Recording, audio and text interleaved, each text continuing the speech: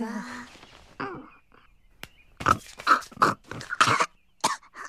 What, Bart? It's 6 a.m. That's right. Hope you like your present. And a 1, and a 2, and a 1, 2, 3, 4.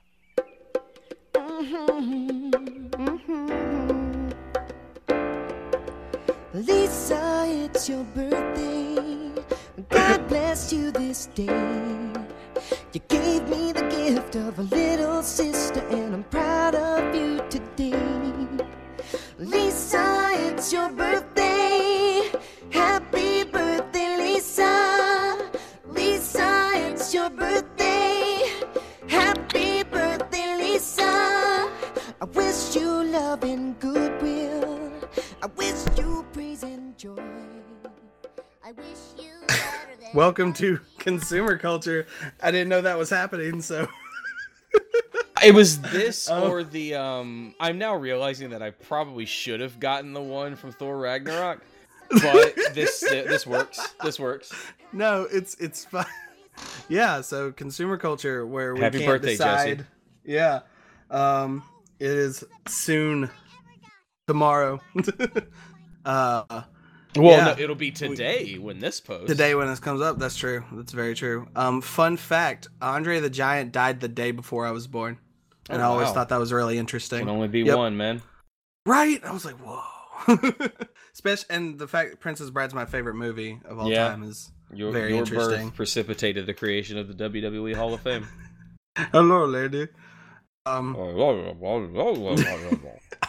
Actually, that to kick off my weekend, we watched the Criterion Blu-ray that I got for Christmas, Nice. and then watched it again with commentary, and then watched it again with like explaining how Goldman's one of the best screenwriters of all time, kind of thing. They had added to it. Oh yeah, I 'cause saw that guy- a lot of great stuff after he died of people just being like, "Listen, he's." I listened to a trivia podcast, and they asked like, "What two movies did he win Academy Awards for?" Yeah. And it was Butch Cassidy and the Sundance Kid and All the President's Men. Yep. And he says multiple times in the documentary and the commentary that the only two scripts he ever liked was Butch and Sundance and Princess Bride. He never brings up All President's Men once. And that's such a good movie. I know, it's so interesting. He was a fickle dude. Yeah. But yeah, Consumer Culture. I'm Yes. Jesse at Hello. Existentialism. I'm And Adam. I guess the Bart Simpson to my Lisa. Yeah, there you go. The Michael Jackson to Uh-huh. your singing you. Do you know that was Michael Jackson? See, yeah, okay. Yeah. I was trying to figure out if that was Michael Jackson or Prince. Like I couldn't tell, and I couldn't remember. I think his name in the show was Michael Jackson, but he was a large white man, and it was Weird. Michael Jackson. It was some weird thing, like Michael Jackson was on the show, but uncredited. They credit him as something different. It's like the Mr. Bergstrom episode. Dustin Hoffman was uncredited. Yeah. And like Michael Jackson did a lot of that stuff. Like, did you know Michael Jackson wrote the music for Sonic the Hedgehog 2? He did, and he just I didn't. believe He it. wasn't credited for it. That's amazing. Yeah, it's weird. My original thing was the Simon Pegg to my Nick Frost. I thought that would be Hey-o. good to transition in that I'm gonna be super self-indulgent and just talk about my favorite sci-fi films of the decade. But they're ones everyone likes or likes to hate. It's fine. I don't think you have my a lot main of likes rule- to hate on there. It depends. Like my main rule was no franchises this time because I like to focus Yeah. on the franchise. So no Star Trek, no Star Wars, no Transformers because they totally would have all been on here. Still haven't seen Bumblebee. Man, Bumblebee's a interesting thing. I've heard it's really good. Yeah, and No, it kind of made it funny, kind of didn't. I don't know. I've heard I it. think I've heard broke it even. did better than the last one. Yeah. Okay. Yeah. But so when we had that really loose, let's just talk about sci-fi movies episode, like episode 6, I think. Oh, I went God, all the yeah, I way forgot back. about that. We ended on John Carter, and we didn't get Looper would have been on this list because it's one of my favorite of the decade, but we talked about Looper. So, but we'll jump off of John Carter, more talk about what we like about it, which I thought was really pretty. Like, I thought it was... Yeah. It felt really good when I saw it, and it just made sense when I looked at it. And now, maybe today, it seems like one of those, like, what you watch at 1 a.m. in the morning kind of thing or something. Yeah, it is very... I think ultimately...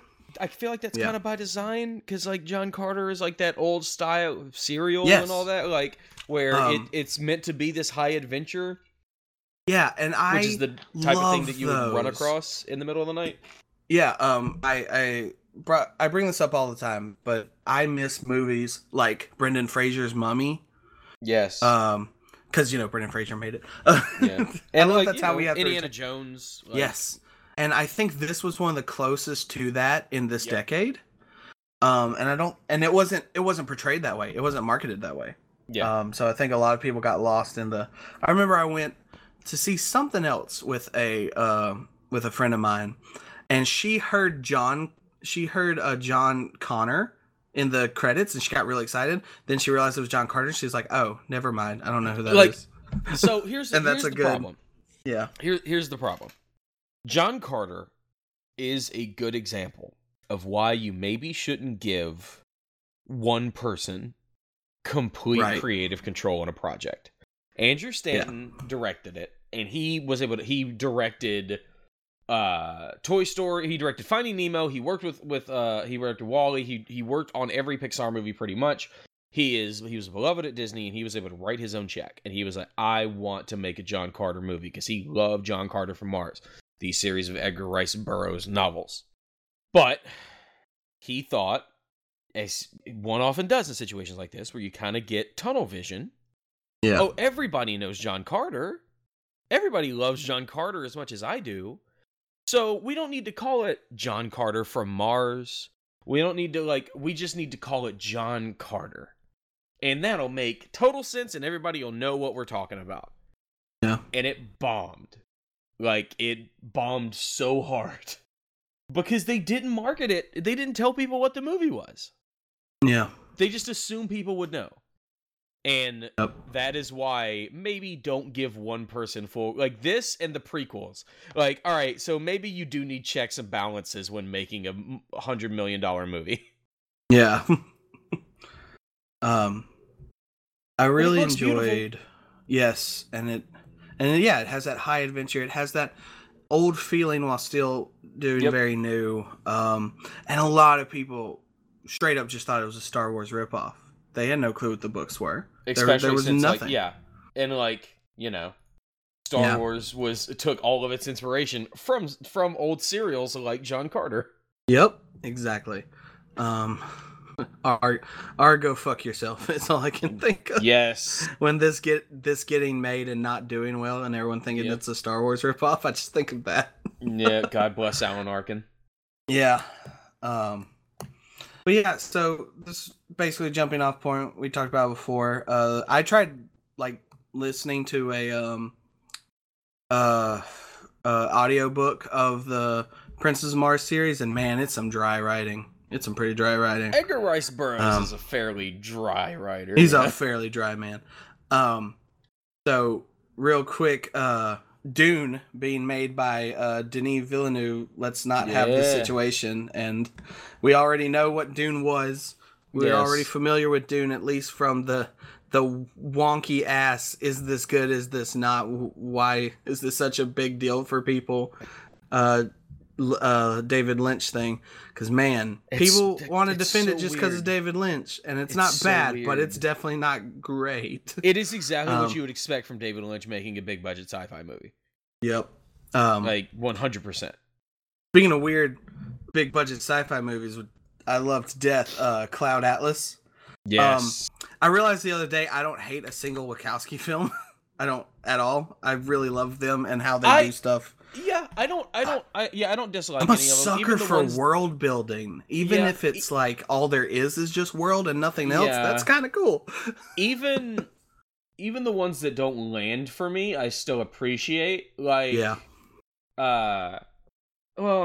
got the Matrix movies, which are fine. I've decided I don't hate the third one, which makes people look at me like I'm crazy. I think they're all fine.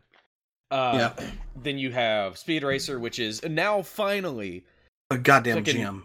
11 years later, getting Yep. the respect it deserves. Yes. Cloud Atlas is good, and like I love Jupiter Ascending, maybe for like the wrong reasons, because I love how stupid it is and how like just incredibly dumb it is. Yep. And yeah, Cloud Atlas is fascinating. It's great. I love so my quick response is, how can you not love a movie where Tom Hanks is an Irishman that says fuck like 20 times and then kills somebody? How could you not love that movie? It's so like, it took me so long to figure out that's who he was, and I was like, oh my god. Yeah. Because Tom Hanks saying the F word that's not a thing that exists. Happen. That's not It doesn't real. happen. You made that up. Halle Berry is really interesting in this because like some of the cameo makeup scenes she does, like she's like a white doctor in one of the future scenes, or she's like a Chinese doctor or something. That's super weird, and people got really obsessed for like the like using whiteface in this or whatever, because some of the Asian actors. No, they didn't do whiteface. They did yellowface. They made up a lot of the actors to look Asian, and right, but they also had a few of the Asian actors. Right. Like I feel like I understand why they did it, and I would not criticize them for it. I get it. I understand the story they were telling. Yes. I feel like maybe just eschew the makeup and just let everybody just be what they are, and we like trust the audience. Trust that the audience knows what's going on. You don't need to give Jim Broadbent Korean people eyes.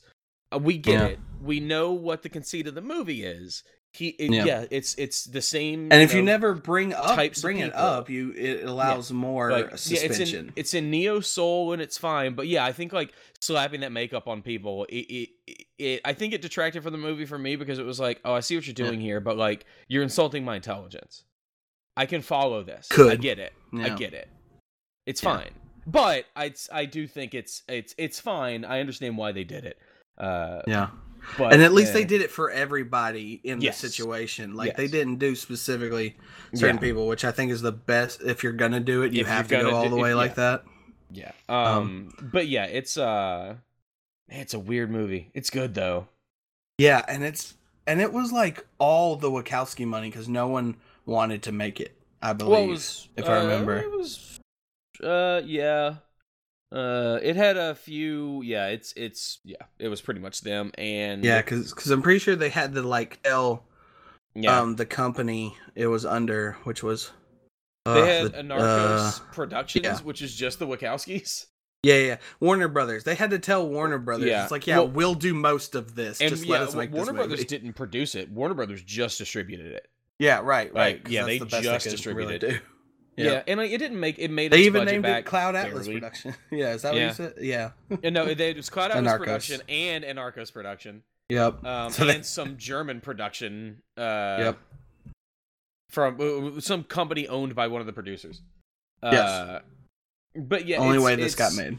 Yeah, and so Cloud Atlas, like, it is the story of 6 different time periods with the same actors playing different characters throughout all of them, and it's about how like, the world is connected and souls traveling through time, and everybody is it's reincarnation. So some Assassin's Creed stuff. Ugh, but better. I don't mean Assassin's that Creed in a bad is on way, this list. No, Dick. No, I'm talking about the movie. I'm talking about the Assassin's game. Creed movie. I know. Damn it. But and everybody's really good in it. Have you ever read the book that's based on? No, I've heard it's more complicated, isn't it? Well, the way the book is portrayed. So it's 12 chapters. Okay, there's 6 time frames, right? So like the first chapter is the 1849, and you get the first half of that. And the second chapter is the first half of 1936, and the third chapter is the first half of 1973, and the fourth chapter is the first half of 2012, the fifth chapter is the first half of 2144, and the fifth chapter is the first half of 2321, and then the sixth chapter is the second half of 2321, and then you get the second half of 2144, 2012, 1973. So you begin and you end in the 1849 period. It's really good. Yeah, and they got that pretty close here too. Yeah, they set it off so well. I think I thought this was pretty much the best you could have done with something like this. It's hard, people get scared about books being like, talking about Princess Bride. You know that thing was in like development hell for 15 years because everyone thought you couldn't adapt it that way. Yeah. It's pretty amazing. It's a tough adaptation. You've got it all came around well. Okay, yeah. I don't have much more to say, I guess, except Tom Hanks is just beautiful in every single scene. He is the standout. He just goes for it, and it just proves why he's such a big deal, because even when he takes on crazy stuff like this, he just handles it so well. Next we have Pacific Rim, which I love so much. Beautiful. I really love the sequel too, almost as much. I like them both. I think they're both great for different reasons. Yeah. Like the second one is very much just like, y'all came back for some dumb, fun robots punching monsters, didn't you? We got you. Big shit. We got big shit. Let's big shit this. The second one was so much fun. But the first one, it's got that Del Toro nuance. Yep. Man, although the second one just... I fucking do not like Scott Eastwood. Who? Scott Eastwood. Oh, yeah. I think he's boring, and I think we're trying too hard to make him a leading man. He is the new Taylor Kitsch. Right. He's a good-looking dude who's kind of boring that we're putting in these roles. He is not the next Paul Walker Fast and Furious franchise. Yeah, he's a weird guy. I haven't seen him in a lot. If his name was Scott Parker, he would not be here. Right, because he is the youngest son of Clint Eastwood. He's the son of Clint Eastwood. That's and right. He's fine. He's handsome. He's fine. Put him on a CW show, whatever. But like, make him Earth like him as a leading man. Green Arrow. Now, he's been used decently. Like, I do think his like the way they use him in Fate of the Furious and Pacific Rim Uprising isn't terrible, because it is playing off of how boring he is and how straight-laced he is.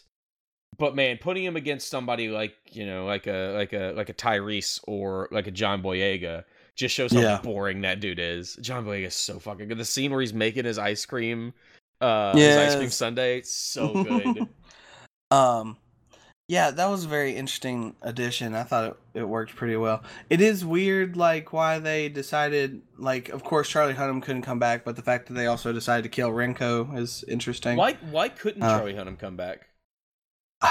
Oh god, what was he doing? Was there a production thing?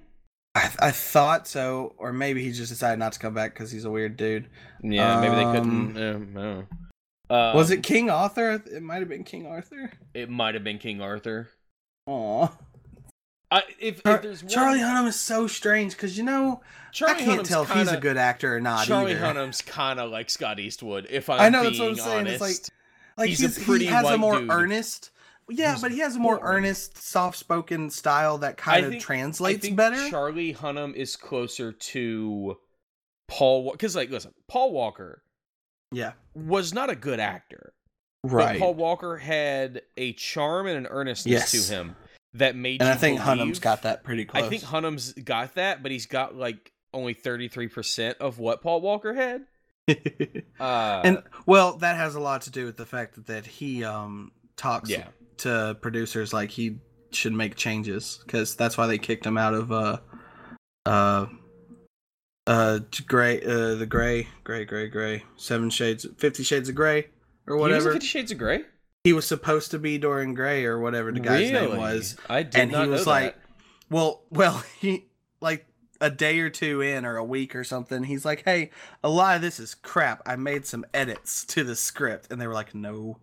Okay. And they changed it. Yep. Yeah. So, on one hand, if he did that constantly, that's why he doesn't get a lot of work. On the other hand, he did that to 50 Shades of Grey, so I don't fault him. Yeah. He probably was actually trying to improve it. He's probably right, but stay in your lane. Like, exactly. You have not gotten that right. Right.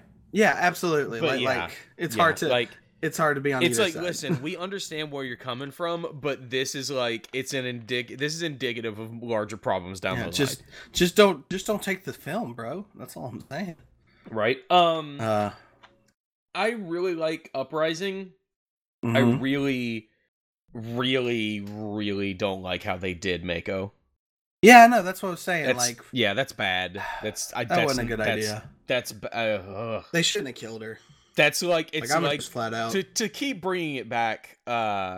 It's like what they did to Elena in Fate of the Furious. It's just like, you didn't need to do this. This wasn't necessary. True. It is very refrigeratory. Yeah. This is because it's like he's already got it. Yeah. They he's already got the ghost of his dad to deal with. Why did like the death of his half adoptive sister, who had all this baggage? Yeah, you kill her. That was the only bad part. You kill her and use her pain to give motivation to the male main character. It's bad. But he's already has motivation with his ghost dad. He's already there. Yeah. But still pretty good. But and the first one, the first one's really interesting edit wise because it feels like there was a lot more that was trying to add to characteristics to things. Because here's a weird thing that's always confused me, unless I just made it up. Meaning, back me up. When the like rhinoceros style kaiju or whatever that thing was drowns the Russians and stuff in the theater, when I watched it, he's the kaiju's laughing when he does that, right? I couldn't tell you. It's been a while, and since I've seen it like on TV, he's not, and I'm like, did I make that up? You probably made that up. I'm gonna go out on a limb and say you made that up. That's weird. Because I distinctly remember that being a change that I noticed, but it might be in my head. But to me, that also seems like a very Del Toro thing to do. And then they're like, "Yeah, that seems weird. We're just going to take that out." But why would you? I don't think anybody cares that much to change an edit for like the FX broadcast.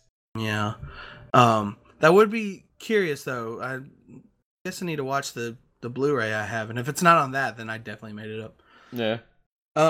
So this is next one's the only real like franchise I guess we have on here, and that's Tron Legacy, because I feel like it's one of those that should be talked about more. It's not like it's amazing, but it's really good. You want to know something? Yes, it has. You want to know something? Go the for first Tron movie's fucking boring. It is. It's a little awkward. It doesn't have. It's not really going anywhere. And that's for not the most its part. fault, because like of its time, Yes. it's like it is very much like the first movie they've ever made like this. But Tron Legacy has some depth, man. Boy, we have a theme here, my friend. We have Taylor Kitsch, we have Scott Eastwood, and we have Garrett Hedlund, the kind of boring, pretty boy white protagonist who got his shot in one of these and didn't go anywhere else. They're all in? Oh, we're going. Of the movies we've talked about so far. This is true. Remember Garrett Hedlund? Of course you don't. Nobody does. Yeah, you know what? I totally forgot who the actor was. Yeah, even Jeff Bridges and Olivia Wilde don't remember Garrett Hedlund. They have the same exact face. Like, Kitsch and Eastwood. Yeah.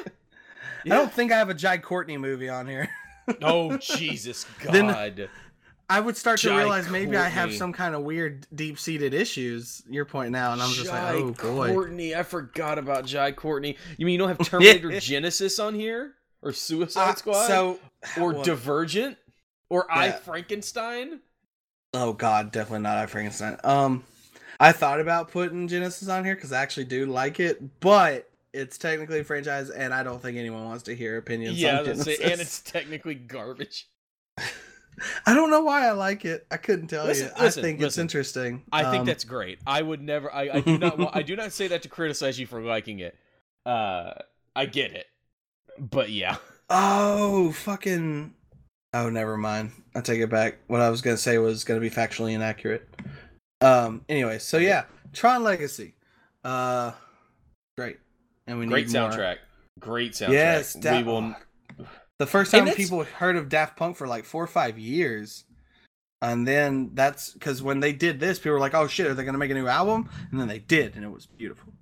It's weird because this why haven't we gotten it? Because this movie made money.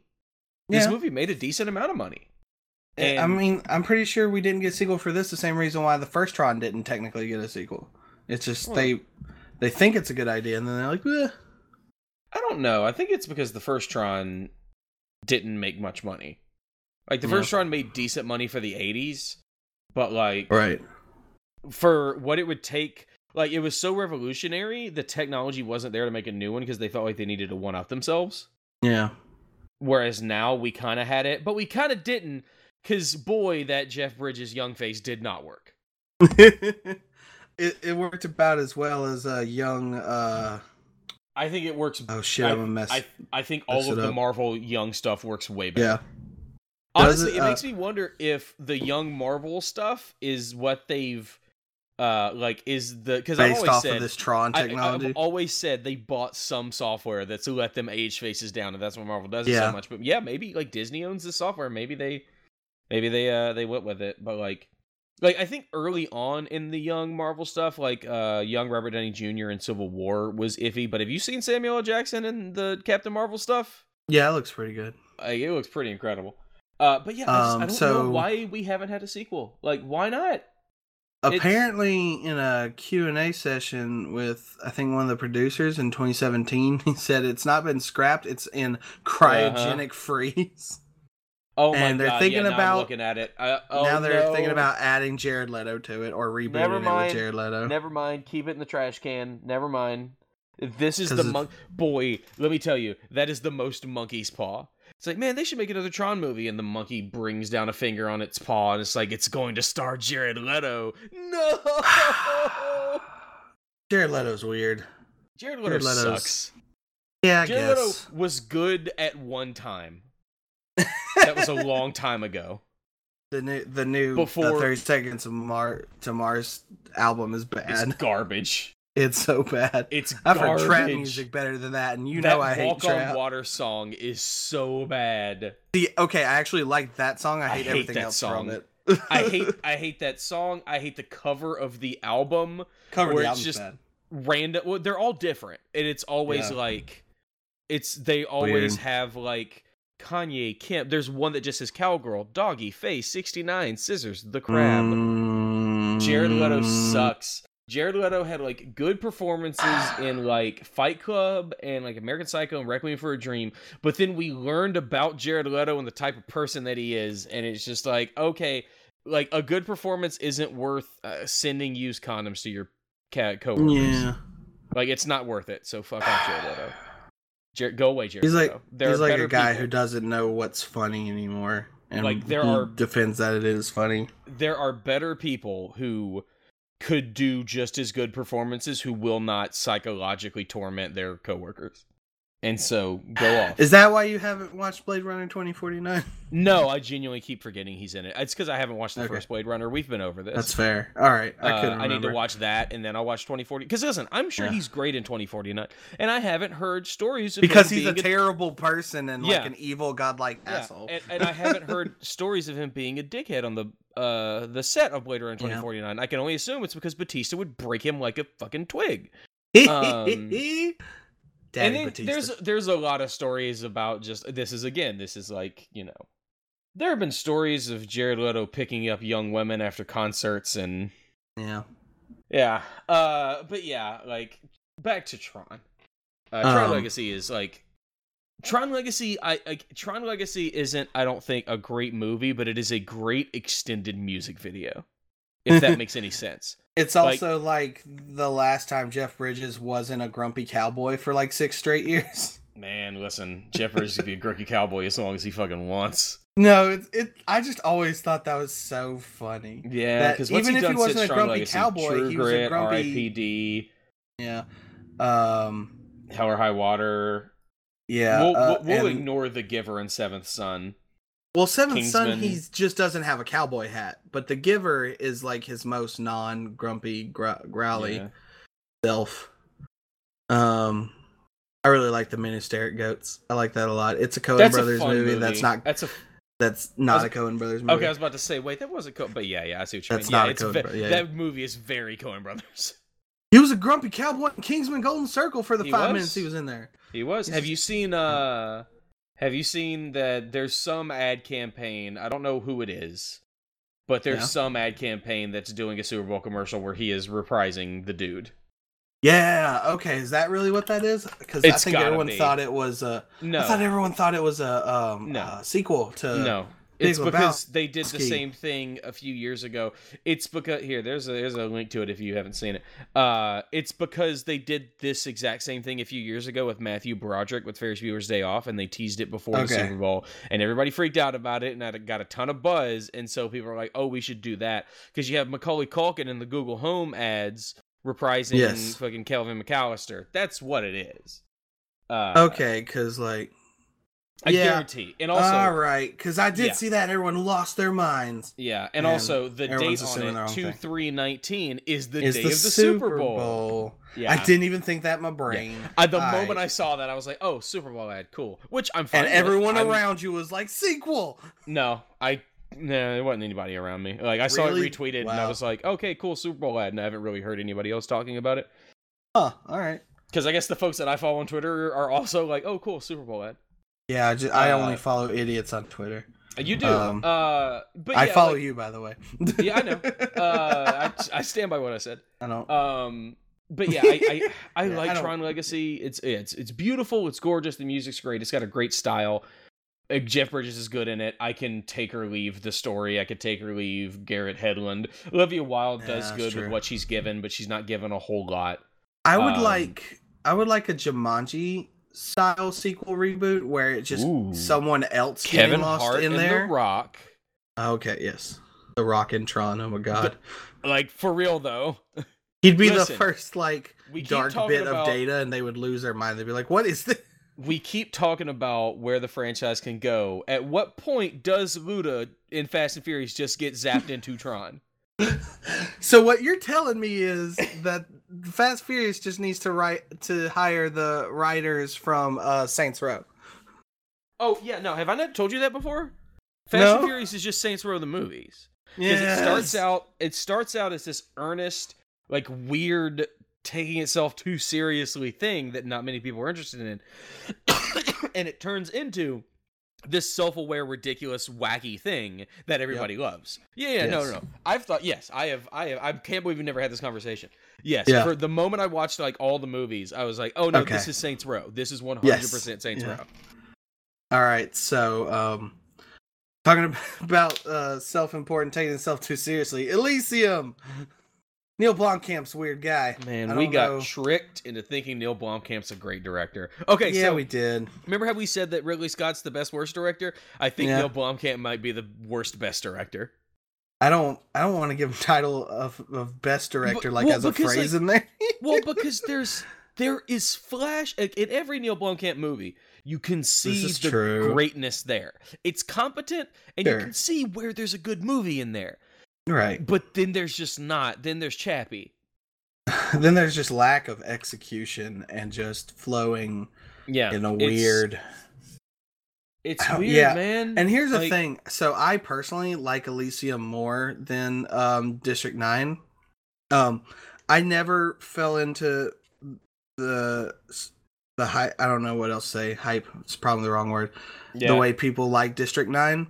And I don't know what it was. I guess part of it for me, like I remember I saw District 9, because District 9, I was interested in it when I saw the trailers, but like I didn't think it was going to be this huge splash. And then a friend of mine texted me, and goes, "Hey, they're showing District 9 at midnight at the theater in Oxford. You want to go?" And I was like, "I got nothing else going on." So we went, and there was like 20 people in there, and they started at 11 because fucking nobody else was showing up. Yeah. And so I was like one of the first people to see that movie, and I loved it. But I guess like I saw it in a vacuum where like all I'd seen was just a couple trailers, and I came out of it just blown away, and then it kind of exploded. And I think Elysium's better than people give it credit for. Yes, but it's just like, but it's still lost on its. Yeah. Also, the plot is weakens halfway through.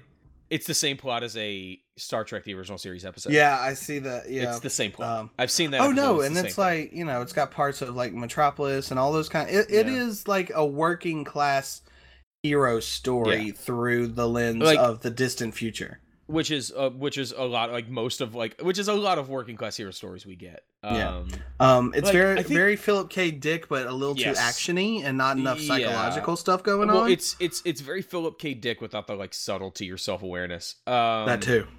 Like I feel like Neil Blomkamp is a great production designer. Yeah.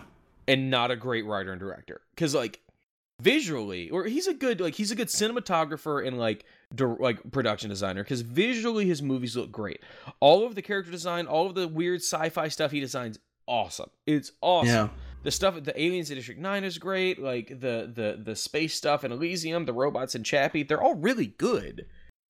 Yeah. But it's the whole character and story. Like you put Die Antwoord in your movie, maybe we need to have a talk. Yeah, and what I really need to see from him at this point, and it kind of makes me sad that they didn't go with him for the Alien movie, is I want to see what he does with something that's not 100% his. Yeah. And have you ever heard of an anime called Ergo Proxy? I have not. So it's like 1,000-year dystopian future.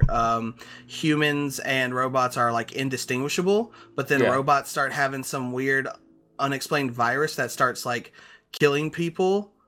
They start killing people and robots start like dying crazy, and no one can tell who's human and who's not. They don't have the technology to do that. So it becomes like who's infected, who's not, who can you trust kind of thing. And I think that would be something that Blomkamp could really work with. Style like that, and it's an anime that very easily could be a live action without fucking up, but then again, so was Ghost in the Shell, and that's a huge regret on my side for believing in it and for it being made. Like I saw people be like, oh man, like even after Chappie, people were like, oh man, Neil Blomkamp isn't going to get to do the next Alien movie, and it's like, I have no reason to believe that his next Alien movie would be any better than Ridley Scott's next Alien movie. I have no reason to believe that. I would like to hope it would be different, look cooler, but yeah. So he's working because on Alien now. Covenant is just Alien, and so it's on and so forth. Yeah, we never actually get any extra information from an Alien movie, and that's what bothers me. Except for Prometheus, which gives you like 2% more information, but it's not the information and it's confusing. You want, you don't even know what to do with it. Yep, exactly. So his next movie is Greenland, and it stars Chris Evans. But there is no details on the plot. It's being held very close to the vent. It's like it's the story of a family's fights for survival in the face of a cataclysmic natural disaster. That's all we know. Oh, see, we'll get to Snowpiercer in a minute. But yeah, and like that's all we know. But yeah, like Elysium's fine. Neil Blomkamp. I want Neil Blomkamp to bounce back. Because I think he's got so much potential, but God, he needs to write on some shit that. Because like the first, like only the last like 30 minutes. Yeah, only the last 30 minutes of Elysium is really bad. It's like he didn't know how to really end it, where it was not okay. Underwhelming, I would rather say, than predictable, because I hate using that word when talking about stories. Yeah. But I think it was just underwhelming. Yeah, Jodie Foster's very good in that movie. Oh yes, and apparently he's working on a RoboCop movie.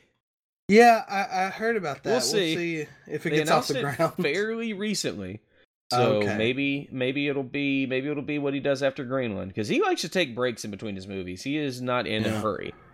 So we got next. What is Yeah, sure. We'll just move on. What were we gonna say? What were we gonna ask?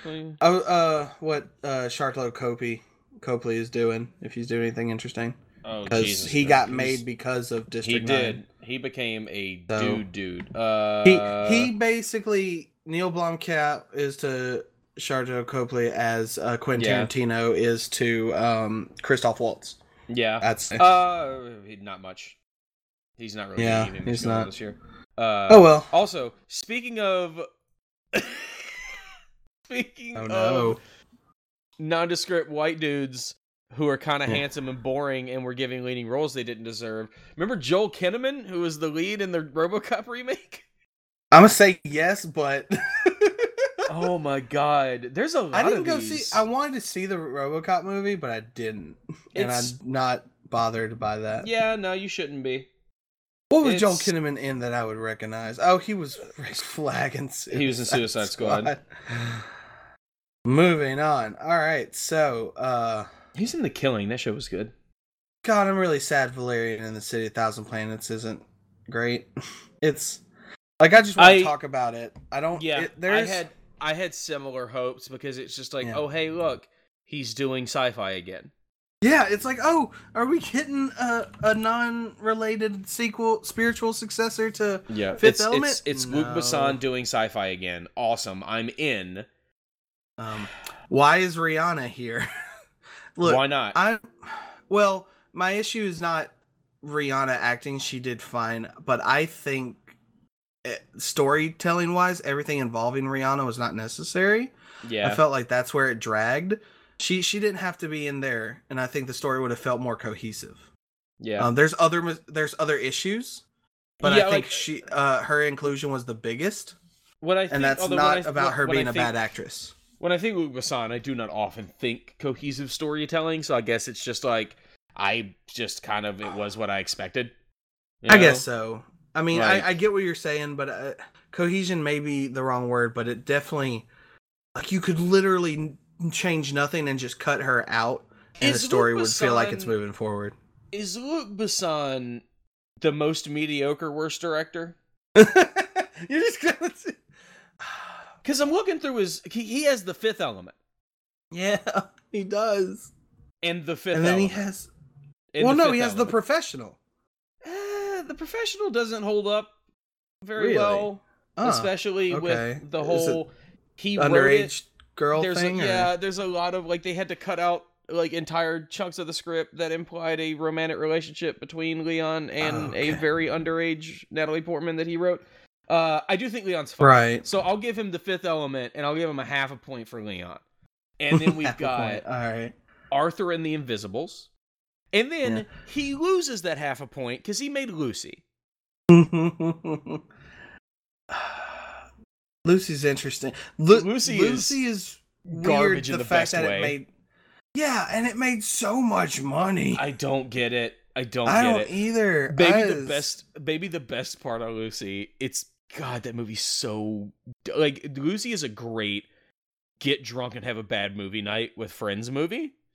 Because they're the pinnacle of that. She is on an airplane, and she has unlocked all of her brain, and she has a glass of wine, and she lifts it up to no one and says, "To knowledge," and then drinks it. And it's the worst, dumbest thing ever. And I love it. I love it. I love it. It's so bad. It's so bad in the best way. And Luc Besson, and that is kind of Luc Besson. Yeah. And he's a screenwriter for the Taxi series, which is a big deal for other people, more so than is like Taxi? A French action. Yeah, it's a French action series that's really famous in France. Yeah. Yeah. It got remade into an American. No, it wasn't wasn't the. Oh God, was that the Queen Latifah? Jimmy Fallon that was movie? Taxi Driver, and that I think was based off something else. Oh, Taxi Driver. Yes, it was. It was the 2004. I was gonna say Taxi Driver. You're thinking Martin Scorsese and. Oh God, yeah, I just did that. My word. Very different movie. My word association is bad. I'm sorry. It's no fine. One yell at me. It's fine. Don't at me. It's fine. God, I didn't realize that was a remake of a French movie. I just thought it was garbage. Yep. Yeah. Well, I mean, they have no DNA. The one time, it's kind of like the Fast and Furious, how it's like technically a remake of like a Roger Corman B movie because it's had the same name. But yeah, like, and also the one interesting enough, Brick Mansions, one of the last movies that Paul Walker did, was also a remake from a French action movie that I think Luc Besson had a hand in. And like Luc Besson isn't a terrible. He is a good action screenwriter. He wrote some of the Transporter movies, which are very fun, very good. Mm-hmm.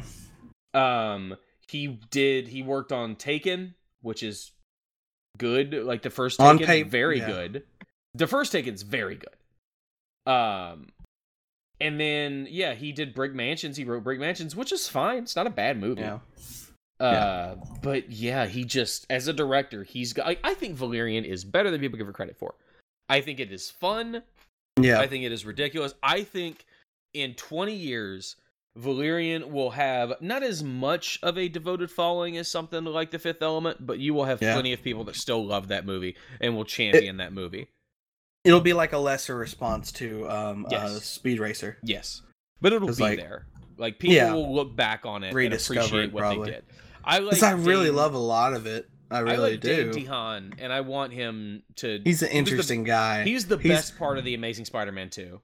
He's like an anti-Taylor Kitsch, where like he fits that mold, but there's just something about him that you can clearly feel him working. He's got very sad eyes. Is that what it is? I don't know, but he's got very sad eyes. He also looks like all the Lemony Snicket, Series Fortune, and Event characters mashed together. Boy, you know what he looks like? An evil elf? Like a really young Steve Buscemi. God, I can't wait till he's 40. Because he's got those sad Steve Buscemi eyes. They look like they could pop out any moment. Yeah. But yeah, I want to see him do more, because I really liked him in Chronicle. Oh, he's 32 already. Jesus. Yeah, he was great in Amazing Spider-Man 2. That's right. So he has a young face and an old man's eyes. It's weird. Yes. Life After Beth is underrated. But yeah, and I like Cara Delevingne. She's fine. Yeah, I don't think she's a great actress, but like she's all right. For coming from the model world, she does better than others. Yeah. But yeah, I don't know. It's a weird movie. I like it though. I enjoyed it, but I knew it was gonna bomb. Everybody's like, oh, it might have some trouble. What are you talking about? Nobody's gonna go see this movie. Nobody. I wanted it to, but I also was like, man, I'm gonna see it. That's about it. I wanted it to succeed, but I knew that it wasn't going to. I knew this movie was going to. You just kind of get that in your gut, where it's like, who is this for? Yeah, which is a bad question. I don't like that you have to ask that question, but when you're marketing something to a large audience and you're trying to get millions of people to drop $10 on your movie, you do kind of have to ask that question. And sadly, if star isn't in the title, people don't look at this stuff. Yeah. And not even from like an audience standpoint, but from a production standpoint, you know? Yeah.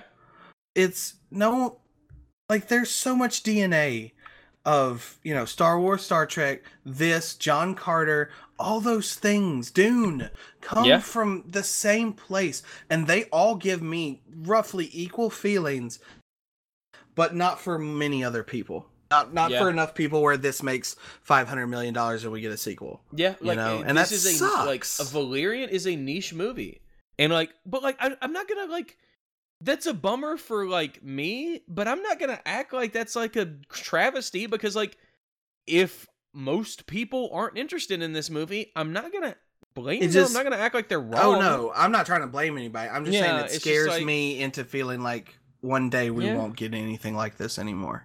I don't know if, I think this movie though was just too Luc Besson. Too Luc Besson. We can stop there. Just too Luc Besson. Luc Besson is kind of the definition of getting too big for his britches. He thought he could do it. He thought he could spend $200 million on this movie and make his money back. This is the prequels. This is the Star Wars prequels. There was nobody there to say, hey, maybe don't. Maybe pull it back a little bit. Because I really think he could have probably done this just as well with a Fifth Element budget. Yeah. And that's 90 million. I think he probably could have done that if he wanted to. He can't do it. Because a movie like Lucy, which was not it was $40 million, but it doesn't look like a low budget movie. But he wanted to go all out. He wanted to make the next Fifth Element, but with a modern budget, and it was destined to fail. Yeah, it really was.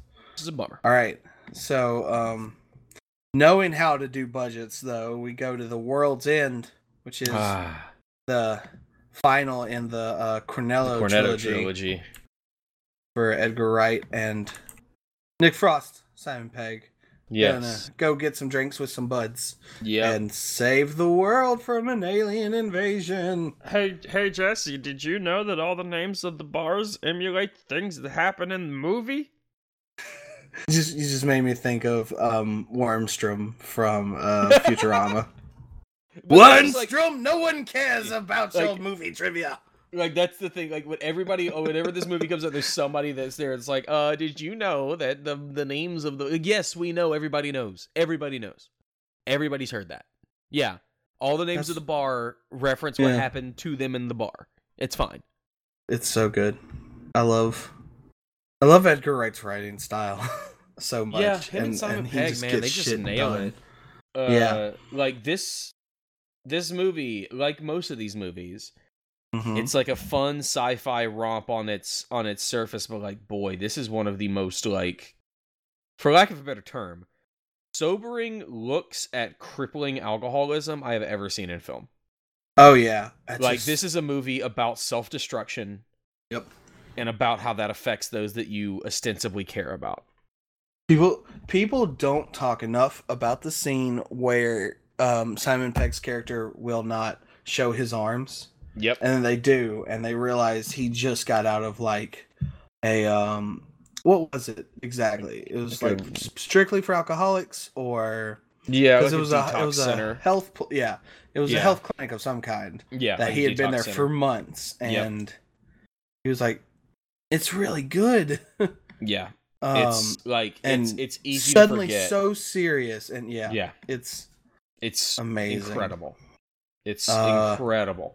It's like how, you know, Shaun of the Dead is a romantic comedy wrapped up in a zombie movie. Yep, and this is an intervention wrapped up in an alien invasion. Hot Fuzz is a love letter to American action movies wrapped up in a love letter to American action movies. But it is my favorite of the three. Make insert location great again. Yes. And yeah, the whole, like, Nick Frost is so good in that movie. I think this is Nick Frost's best because this is the most of him kind of taking over. The most to do. Yeah, because Pegg is busy floundering in emotional and existential belligerence. Yeah, like he is, like, Nick Frost is kind of the protagonist of this movie. Like, it is his emotional journey of Gary's emotional journey that you are following. I just realized, do you know all these guys' last names? How, like, fucking Canterbury they are? Yeah, King, Knightley, Prince, Chamberlain, Page, Chamberlain. Yeah, yeah. Like, yeah, that's like great. I didn't British even countryside. Catch that. Yeah, that's so good. And this, you know what, this movie is very Canterbury Tales in a way. Yeah. When they talk about, like, what they did when they were younger and stuff, and dealing with all that stuff, and the trek to the Holy Land, which is the World's End. It's very. I love it. Yep. I forgot that Peter Serafinowicz is in this movie. Peter Serafinowicz needs to be in more stuff, because I forgot that he was in John Wick 2. Oh yeah, he's the sommelier in John Wick 2. He's just in random stuff. He's great. The Tick. Have you seen him as the Tick? No, I've not. It's on Amazon Prime. It's weird. It's great, but it's weird. Oh yeah, he's that guy in Guardians of the Galaxy too. He's he's got that face. He's got a very distinguishable, recognizable face, but he's got a great like his voice is very like, which is why the Tick is so weird, because the Tick he's speaking like the Tick, so it's like a loud, brash American accent, and whereas he's got like the Benedict Cumberbatch like kind of low British growl. Normally. Yes. Yeah. Also, Pierce Brosnan in this movie is terrifying. Pierce Brosnan is very good in this movie. He's so good in a very weird, creepy cult way. It's a really good, quick performance from him. Yeah, I love this movie. Like, Hot Fuzz is my favorite. This is definitely this. I love Scott Pilgrim, but this is a hard third. I'm gonna say this is a hard third for me. For Edgar Wright movies. Yeah. Cornetto, this is definitely number 2, but I think for me, for Edgar Wright, it's Hot Fuzz, Scott Pilgrim, Baby Driver. Yeah. This. Baby Driver's really close. Baby Driver, I feel like the only reason I don't rewatch Baby Driver all the time is because, like, maybe I don't want to hear Kevin Spacey threaten how he's going to ruin somebody's life if they don't do what he says. But that's not the fault of the movie. That is not the fault of the movie. That is 100%. Like, I would. It's the movie is still like one of the greatest movies of that year, and is one of the best action driving movies of all time. But I can't watch. Like, I can't. For my own sake, I can't watch that often. I have a friend who really, really doesn't like a single thing of how the main female character is written and used, and I can't really blame him. It's bad. It's bad. Like, she's that's pushed the in a one weird thing way. You can say about Edgar Wright is he just can't really write women. I feel like that's just what we end up saying about every male director. Maybe they should be better. No, yeah, I'm not saying Yeah. that. It's just when I get upset like this, I get upset over the realization, not Yeah. trying to fight the fact. Because what women have Edgar Wright written that are very good? Because there's none in as great I don't think Ramona's bad. She's fine, but he's also working off of an existing framework. That's he's not writing her as much as adapting her. What's her face in Shaun of the Dead's fine, but she is kind of the naggy girlfriend. Yeah. Character archetype. At least none of them are bad females. No. None of them. They're never terrible, but they're just often kind of wasted without much to do. Also not. They're not. They don't also not interesting. They don't have agency. Yeah. They don't have agency. They don't get to do the cool stuff. They're in World's End, this is probably the woman with the most agency he's ever Pike. written. Yeah, Rosamund Pike is the best one, probably the best woman he's probably ever written. I just saw Billy whatever, and so I was like, yeah, so he's dead. He's been dead for 10 years. She's the one who figures out shit first, and that's that's good at least. But that's the one actual complaint I would have about Baby Driver is the woman in it is written very poorly. Everything she does is she's not a character. She is a growth that attaches herself to the main character, who just does whatever he says and goes along with it without questioning anything. And then the Kevin Spacey stuff, but that's not the fault of the movie. Yes. What else? What we got next? All right, so from Grounded to As Big as You Can Get, Godzilla. Fucking love this Godzilla so much. I enjoyed watching it in the theater. I rewatched it. That is not that movie's not rewatchable. Huh. I've rewatched it about 2-3 times. I still really enjoy it. It's still good, but when Aaron Taylor Johnson's a hard to keep up with, because it's bro. He's also a pretty boy who's not very good. And... Yeah, I know. We're just listening, man. So this is my problem. Yeah. Damn it. But so that Godzilla movie is great because it does a lot of the things that you get a regular Godzilla movie to do. Yeah. But the problem is those things include not much Godzilla and boring parts with humans of a story you don't really care about. Which people refuse to know Godzilla. That's what Godzilla is. That's what Godzilla is, but that doesn't that works the first time. But I don't want to see that again if I'm rewatching it, because it's I get it. Yeah. I don't care. I want to see the Godzilla Monsters. Stuff. I think King of Monsters is gonna do so much better. It kind of I came out of that Godzilla movie that's exactly what I wanted it to be. I thought it was incredible how they tease you so much on it. Yep. The airport scene where it just cuts away and you see the fight happening on the TV in the background. It's great. It's really good.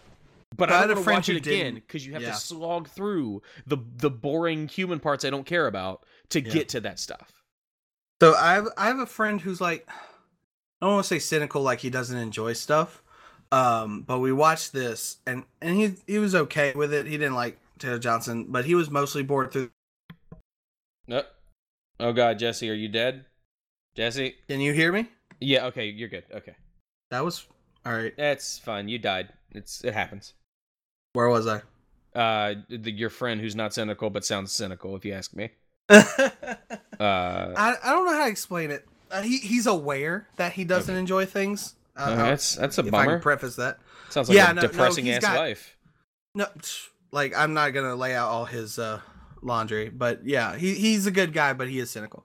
And there's more to it than that. But anyways, so we're watching it, and then at the very end where Godzilla rips open the monster's mouth, he just says in the theater, he says, "All right, now spit in his mouth," and then he does the flame thing, and the look on his face was good. "Oh my God, I've been proven wrong," and that is one of the better moments that I've watched a movie with him, and that's what I enjoy about keeping him around, is when that shit happens, he admits when he just got slapped in the face with something good, and that's so he was just all right, I was wrong. This Ken Watanabe is so good, and I need him in more things. He's not in enough things. Let them fight. Man, wouldn't it be great if he was in Alita Battle Angel? That'd be awesome. I know. Yeah, I brought that up. Don't you steal that from me. I'm listen, I'm not saying this wasn't your idea.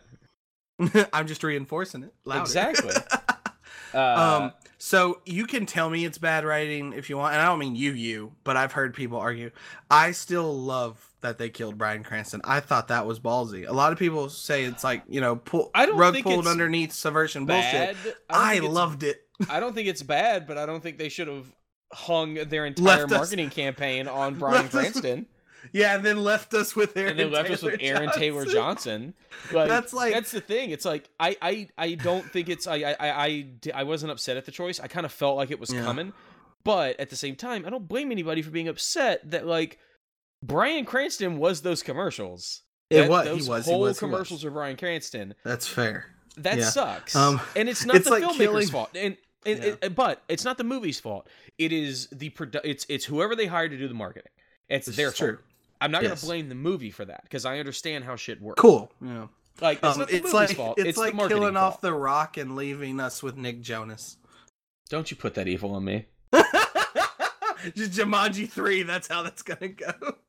Oh, who is in that movie? Danny DeVito? Nick Jonas?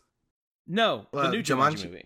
Oh shit! I don't know. I know it was announced, but I didn't. I feel like it's know if they Welcome had people to the Jungle, or I feel like it's it's Danny DeVito and Danny Glover. And what? And, what? Those are two Dannys that I wouldn't have like put together. And Awkwafina, who is the Yellow Ranger, who is in Ocean's 8 and Crazy Rich Asians. She is in that. Yes, I love Awkwafina. Yes, she's great. She's Awesome. She's very good. Needs to be more stuff. Yep. Yeah. Oh, it's coming out this December. Damn. Yep. So yeah, what we got after The World's End? Of Godzilla. So after The World's End of Godzilla. To say about Godzilla? That's how. That's kind of. I want to. Talk I love this design the most. I like the design for Godzilla. He looks like a scaly bear. Have you ever taken a step back and looked at the summer of 2014 in film? Because it's fascinating. Because there were a lot of movies that opened with like $95 million. Mm-hmm. Captain America: Winter Soldier opened to like $95 million. I think The Amazing Spider-Man 2 opened to about $95 million. Godzilla opened to about $95 million. Same for X-Men: Days of Future Past. Same for Transformers. Same for Dawn of the Planet of the Apes. Yeah. Same for Guardians of the Galaxy. It was just weird that summer, like all of those big movies opened to between $90 and $105 million. It felt like it was all the same people going to see these movies every single week. It was weird. Anyway. Well, that's a better transition because you know what opened in the summer of 2014 that didn't get $95 million? Ex Machina. Lucy. Oh, okay. Damn. I mean, I guess they're the same. No, they're not. They're not at all. Jesus. Ex Machina. So I have a weird thing with Alex Garland, as we talked about with Annihilation, but I thought he pretty much nailed it with Ex Machina. I don't know. And this is a dumb thing to say, and it's going to be arrogant, and I apologize, but the whole way through, up until the end, I just expect more from Alex. He seems to really know what he's doing, and then for some reason, for me, near the end, I get lost. I'm like, wait. That's how you're deciding to end this? That's weird. That's just me, and I'm not saying he's bad at all because he is gathering nothing but momentum. Nothing but. Because, Dredd got him to... Yeah. Well, he didn't direct the gateway. He just wrote it. Well, I was fixing to say, Dredd got him the gateway to direct his first movie. Yes. And Ex Machina was so successful for it. And regardless of Annihilation getting snubbed or how I feel about the end, Annihilation is fantastic. Annihilation's that journey... The Journey of Annihilation is one of the best movies of last year. Phenomenal. It's so good. I didn't realize it bombed. That sucks. Annihilation only made 43 out of 55 to budget. That's going to be that. All right, so I can't think of who that is in like the 80s, but that's probably going to be Alex Garland's legacy, where he makes amazing, niche, perfect sci-fi films that sci-fi film people are going to just love and never be like a 100 million kind of blockbuster guy. And I think that's fine. I think he's fine with that. I think he's fine I can think of worse fates because you've seen what he can do with a negative thing at all. You've seen what he can do with a low budget. Yeah, he's a sci-fi auteur, really. And so he doesn't need big budgets. Yeah, and also one of the reasons why it didn't make that much money. Paramount only distributed in America. Everywhere else, they sold the rights to Netflix. So internationally, it was a Netflix original movie. Yeah, Annihilation. Oh, yet. geez. Okay. Yeah. Because it's a very heady movie. It's a very, for lack of a better term, like an intellectual movie, and Paramount was concerned that it was going to be too intellectual and too complicated. Which, if you really think about it, sometimes that kind of stuff is. Yeah. Chris Nolan gets away with stuff like that because he makes them big, convoluted ideas. And so Paramount wanted them to make changes to Annihilation, but the producer had final cut and said, no, fuck you. And so did not make changes. But they'd clashed so hard with the studio. The studio was like, fine, fuck it, Netflix, here's the international distribution. And so that's why it didn't make very much money in the box office, because it had no international box office. So it could have probably done well enough. It probably would have ended up around 70 million. Yeah. All told, maybe 80. But yeah, like I think he does great with low budgets. I want him to be the guy that gets $20-30 million to make something amazing. Like, look at what he did with Ex Machina with 15 million. He won the Academy Award for Best Visual Effects with $15 million. Because he made a smart ass decision, basically making that a bottle movie with all the budget going to the robot look, and it was good. It was smart. Like, what did he beat for best visual effects? He beat Mad Max Fury Road, The Martian, The Revenant, and Star Wars: The Force Awakens. On Mad Max, oof, I think intense for me. I think Mad Max. No, it's fine. Like, it's fine. Yeah, I'm just saying. I like, still give it to Ex Machina. Like, I think Mad Max had better. Like, I feel like when you're looking Mad at Max stuff still like this, won like all the other production shit. It won off of that, all so of the other technical awards. Yeah, I feel like so that's fine. Looking, I'm just saying, like, whoa. I think that's even more impressive like that, to me though, because this like, was the one it didn't take. I feel like those individual movies had quote unquote better visual effects than Ex Machina, but you have to take into account what Ex Machina did with what they had to work with. Yes, like that is absolutely something you have to look into. Also, Oscar Isaac's unrecognizable in this role, and it's really good. Yeah, Alicia Vikander and her big breakout before she bombed in a Tomb Raider movie. Oh, she didn't bomb. Never mind. That movie made $74 million. Never mind. Tomb Raider, yeah. Tomb Raider's weird. I haven't seen it. I am not going to, because I just I'm not anything against it. I just don't care. Donald Gleason's an interesting dude. He is. Fucking Bill Weasley from Harry Potter. Wait, was he actually? He was Bill Weasley. Holy shit! Yeah. At the very end, I did not know that. That was his breakthrough, basically. Huh. He was also in Dredd. Yeah, I guess that's where he met up with Alex Garland. Yep. Was he in Annihilation at all? No. Oh. And he was one of the brothers. He was too busy doing Peter Rabbit. Yeah. He was in Mother, which I think is a pretty good movie, but got a lot of problems. We'll do that later. We'll do it later. Sucks. Oh man. Darren Aronofsky's a good director, but a bad person. Like many good directors are. He gets by on the auteur theory of it's fine if men like him are shitty to people around them because art. I actually don't know stories about him. What's he done to people? He kind of sucks.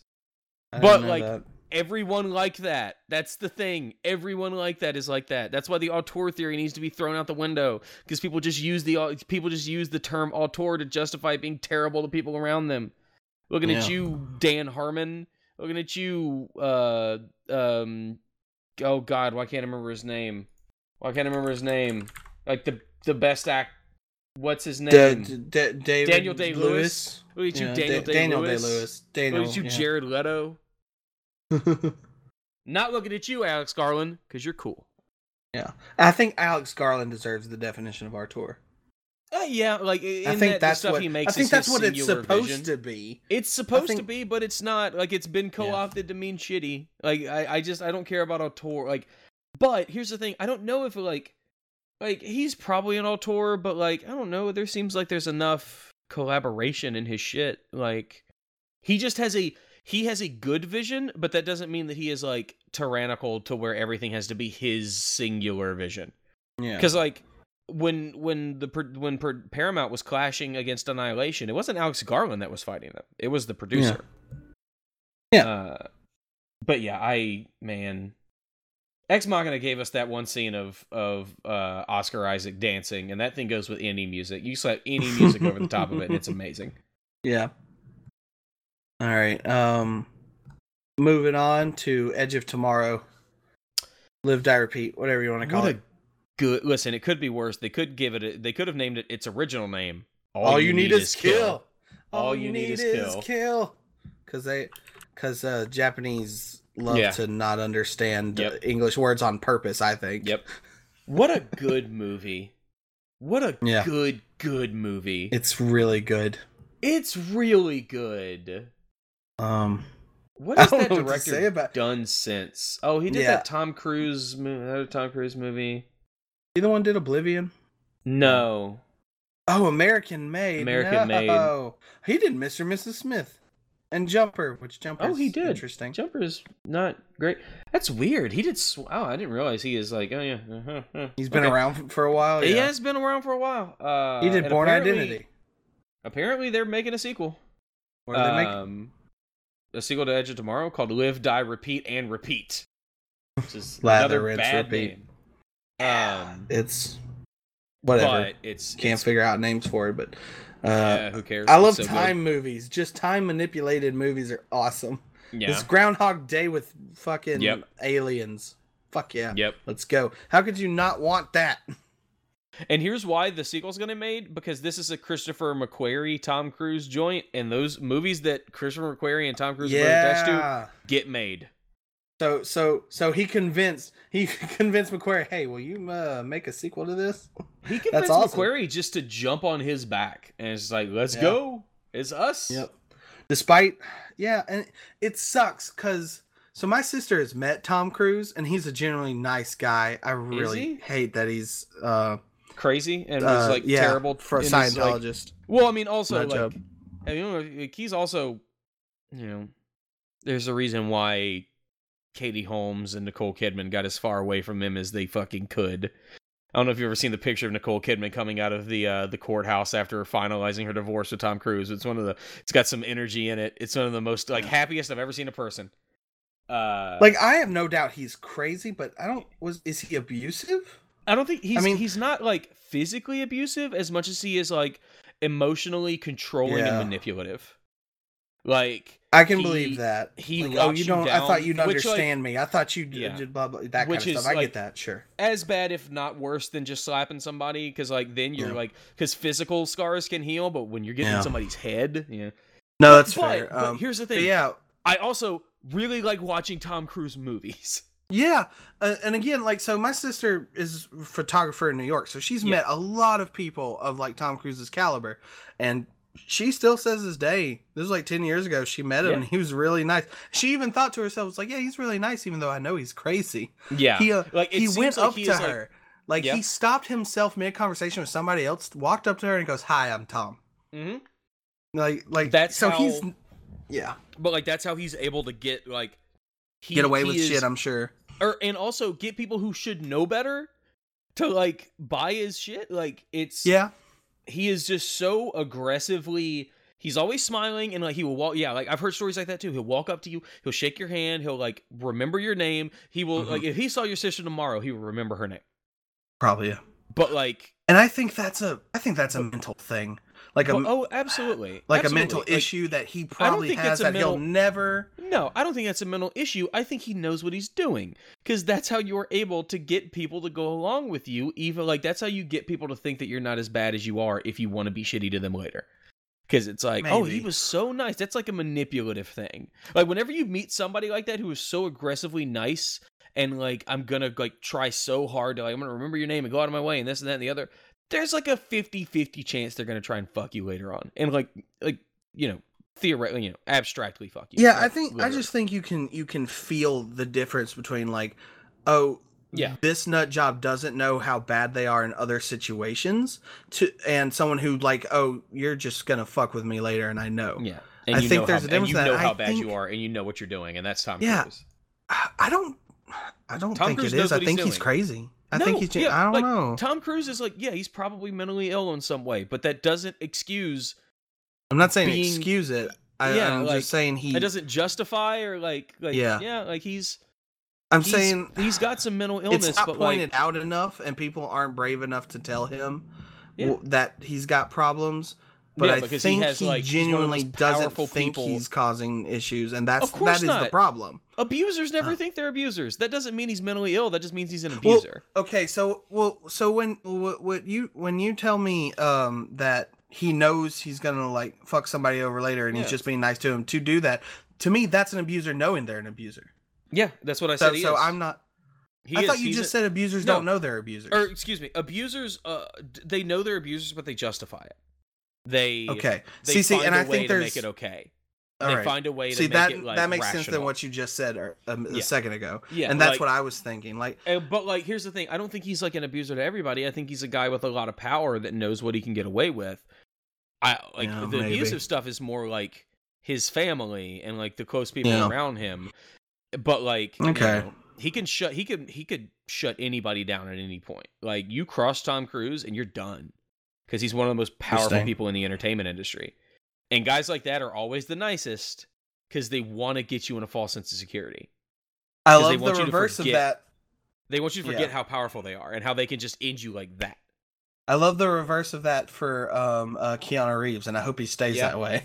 Talking about someone saying, it's really hard for women on the set, and he's like, did somebody do something? I can get them fired. Yeah, I will get them fired. Yes, Tom Cruise is the... Keanu Reeves is the opposite of Tom Cruise. You know what hurt me? Like, physically hurt me? Watching Neon Demon, which is Alexander Winding Refn movie, the guy who did Drive and Nicholas. Only God Forgives. Yeah. Neon Demon is weird, and it's about it's very Black Swan and I remember that movie. Kind of Does stuff. that one have Tilda Swinton in it? Yes. Okay, yeah. I think. Actually, you say it, and most of his movies have Tilda Swinton in it, if we're being real. Right. I'm trying to think of the other movie. But, no, it's Elle Fanning and that's it. Okay, yeah. Jenna Malone, yeah. Keanu Reeves, Christina Hendricks. So Keanu Reeves is in it as basically a very mean asshole hotel owner who is suggested to be a rapist, and I'm like, Keanu, no, like, don't play rapist, Keanu. I can't. My handle son. It. Yeah, it's like my father. Yeah, let's be honest. Daddy. It's our dad. My dad's not a rapist. You keep Keanu's name out your mouth, right? So that was kind of hard for me. I'm like, Keanu. Yeah, I love that you're in here, but don't be a rapist. Yeah, I can imagine. But they say he can't act. All right, but Edge of Tomorrow is so fucking good. It is so good. It's so good. The action is great. Like, and here's the styling, thing, here's the thing. Tom Cruise, not even like Emily Blunt is the best part. Like, Emily Blunt's the best part of Edge of Tomorrow. Yes, she is. Oh, I forgot. When Bill you wake Paxton up, come was find in me. that. Oh man. Oh, Bill Paxton. Interesting guy. The stuff he's been in. Also, I mean, if you really want to justify Edge of Tomorrow, you get to watch Tom Cruise die multiple times in different ways. Bingo. If you really want to like sate your soul, wash your hands clean. So let's go on with Arrival. Oh man, the psychoanalysis of Arrival is beautiful. The setup, Denis Villeneuve's my man. Like, as soon as I saw Arrival, I came out of Arrival, and the first thing I thought was, Blade Runner is going to be one of the best movies of this decade. Yeah, and it was. It's probably Mikey put it best when he was like talking about how it was awful that Amy Adams didn't get nominated for an Oscar for this movie. Yeah, because she literally has to portray human emotions that don't exist. Yep, and also near the end, the back and forth where like all this flashback shit is really in the future. Like, fuck. Yeah, it's that's like, so good. For Arrival, but like, yeah, I didn't see it coming, and it blew my mind. Yeah, no, I didn't either. Like, no clue. It's so good. It's one of the best. Is it still linear storytelling, I guess, when you splice in something like that through the story? Is that still considered linear storytelling? I don't want to. I don't know. I don't think so, but I don't think it matters. Well, my point is it's one of the best, if not like almost strictly only films I've ever seen tell a story in that kind of sequence. Yeah, I think that would technically be non-linear storytelling. And it was done. It's like a Tarantino. Yeah, it was done so perfectly. Like I don't think you could have seen it coming. There's no way. I don't think so. Man, what a good movie. Yep, it's trying to say do something. I don't know. It's a great movie. It's psychological without being too psychological. It's got time stuff in it. My favorite. Yeah. Wibbly wobbly, timey-wimey. But like it makes sense and it's so hard. Like yeah. Even the intense thing with the Chinese general at the end or whatever. Like they really push that home near the end. And like most people could still not works. Most people couldn't nail this story. It's just such a complicated story to tell. Yeah. Denis is he's so good. Denis is my man. He's only got one movie that I think is like kind of a miss, and that's Enemy. I still haven't seen Enemy, but I want to. Yeah, because like Prisoners is amazing. Sicario's great. You know what sucks? What's that? The sequel to Sicario. A friend of mine's told me about it, how like they double down on the misery, and there's no beacon of helpful anything in it. It's just brutal. Also brutal. Also fucking racist. Like it is just straight up like Make America Great Again. Fucking terrorists are coming in over the Mexican border. Yeah. Oh, like people like in that movie, I didn't even think about that. That's not a good idea. In that movie, there was literally a whole plot point where there's prayer rugs, there's Muslim prayer rugs left at the border. You know, there's terrorists coming through. And in the past few weeks with the wall talk, people have been using that as like, there's prayer rugs at the Muslim at the Mexican border. That's why we need a wall. Even though that's not a thing. God. That's only from that movie.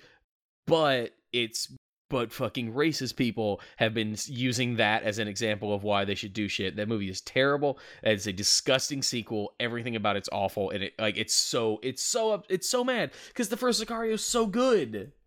Yeah, it's such a bummer. It is. They dump all over that movie. Shit. But yeah, I'm still gonna see it at some point because I want to. But God. Yeah. Listen, you are better than I. I mean, you know, I'm not gonna go around using shit that's in this movie, I know. Whether it's good or bad. I wonder when we're gonna see. Okay, so I guess Dune is gonna start filming later this year, so we'll probably get it late 2020, early 2021. Yeah, didn't it have like an initial release date already? But now it's TBD right now. They're planning on filming in the second half of the second. They said to start the second quarter of 2019. So it might come out mid next year, late next year. Yep. Got Stellan Skarsgård in it along with Batista, Timothée Chalamet. But yeah, like Arrival, it shouldn't have worked. It shouldn't have worked. It's really... one of those that I'm very curious of the production history on it, because it feels like this should have been something that has been thrown around for years that people wouldn't believe could be made into a movie. It feels like one of those things, because it was a short story too. Yeah, so, called Story of Your Life. Yeah. And that guy apparently was like a linguistics professor or something. Yeah, Ted Chiang. Yeah. Yeah.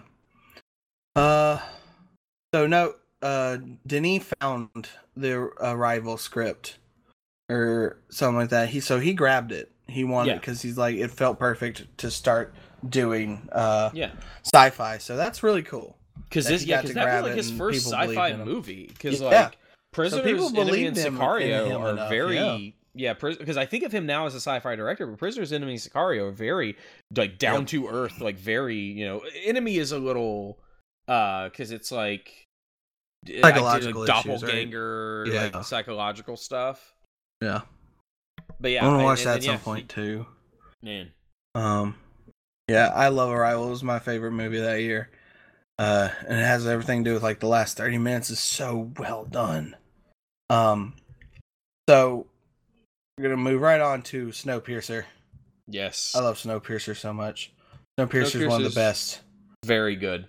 It is a tight-knit, like, it is also a very down-to-earth setup thing because of it's all like through the cars, but it's big it's a scale in the fact that this is all of humanity that's left. Yeah. And it's brilliant. It really is. It's based off of I think a Korean graphic novel. I think so. Because it was the director is a Korean director. A French graphic novel, because the director's Korean. Yes, but it was a Korean. It's the guy effort. who did Bong Joon-ho who did Okja and The Host. Okja is awesome. Okja is so good. Okja is Netflix movie, like you see it off of Netflix, weird, and it is like Netflix the most satire fucked up, thing. dark Miyazaki it's something. Movie. It it's really a Miyazaki is. movie with really like fucked up real world consequences. It's amazing. Okja is awesome, and I want to look for his stuff. His earlier stuff is a lot more intense, though. He did The Host. I watched The Host. Yeah. The Host is very good, but the friends I watched it with, we just kind of MST3K'd it because The Host is very good. It's also very ridiculous. Yes. A lot, like The Host is very well done, but it's very like 2006. I don't know. It's weird. Yeah, and he's done a lot. He did a lot of crime dramas in Korea first. It was a big deal. But yeah, fucking Snowpiercer and Okja are great, and he's doing something called Parasite. I wonder if that's like the anime Parasite. I don't know. Anime called Parasite. I don't know, but either way, I think whatever he does next is gonna be pretty damn good. But Snowpiercer. So what's crazy is how I saw Snowpiercer was actually in my introduction to film class. Yeah.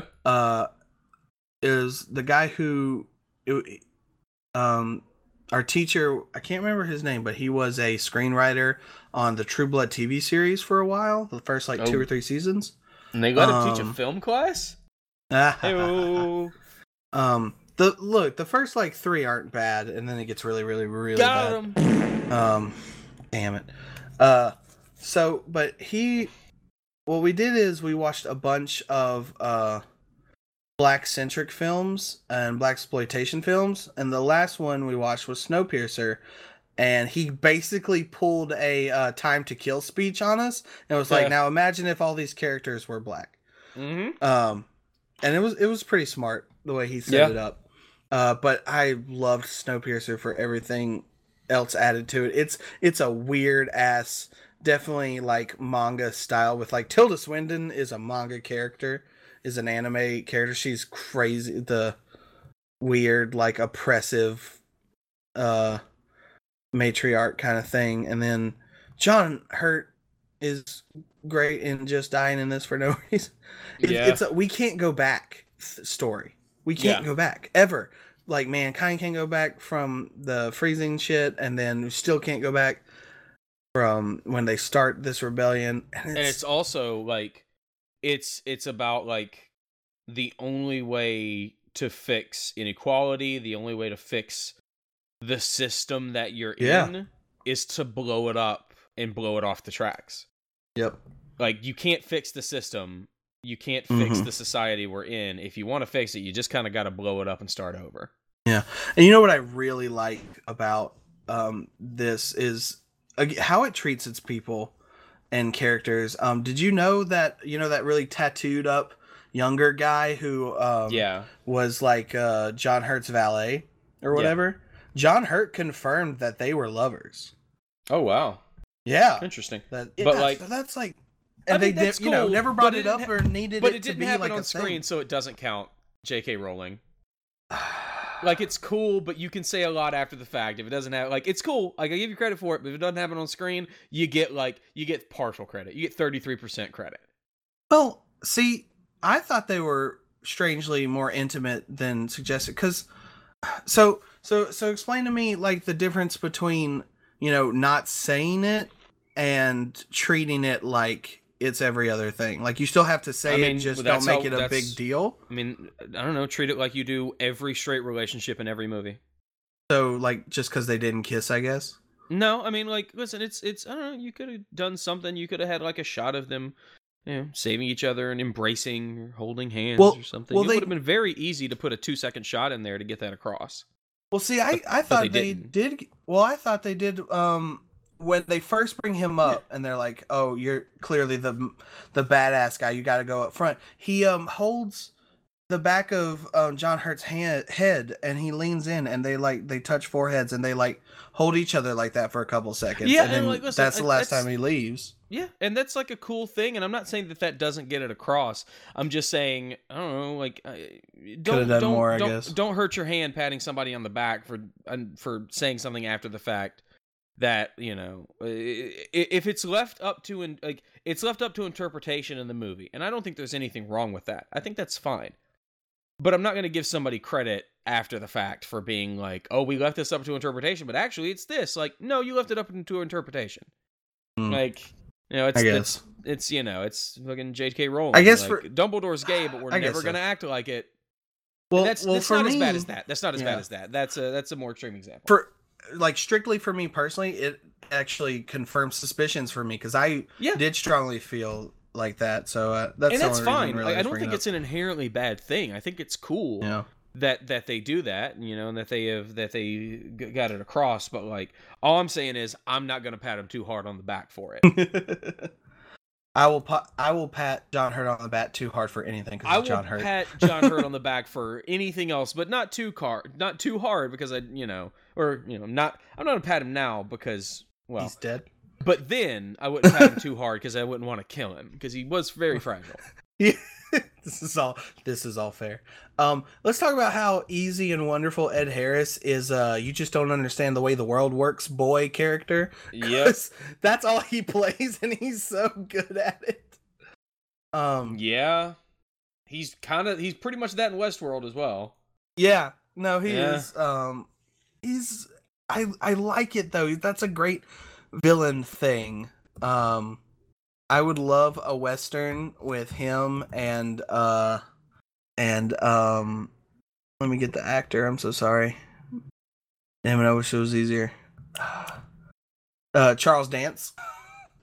Oh yeah. I want them to be the old guys on either side of like this big like gang war in a Western. That'd be so good. Yeah.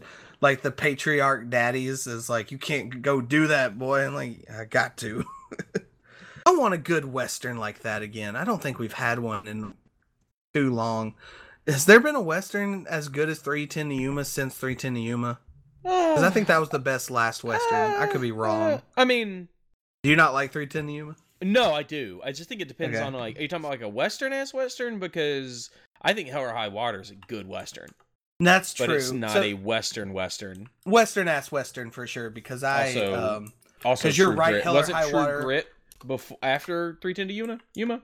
It was. It might have been. It was. 3:10 to Yuma was 2007. Oh, wow. It was older than I thought it was. True Grit was... Damn. And because True Grit was 2010. So yeah, all right. Anything since True Grit. I guess Westworld's about as close as we get, and that's definitely a mixed bag of Western and sci-fi. I like the first season of Westworld, and I haven't seen the second. How bad? What does it do? I don't know. It's not anything specific. It's just like a me thing. I don't get off to watching, like, and this is weird. Like, I don't know. It's like a thing. It's like I don't enjoy watching wanton murder in TV shows or movies. And in the first season of Westworld, it's like, okay, it's fine. The robots are getting hurt, but they come back, and all the bullets don't work on people.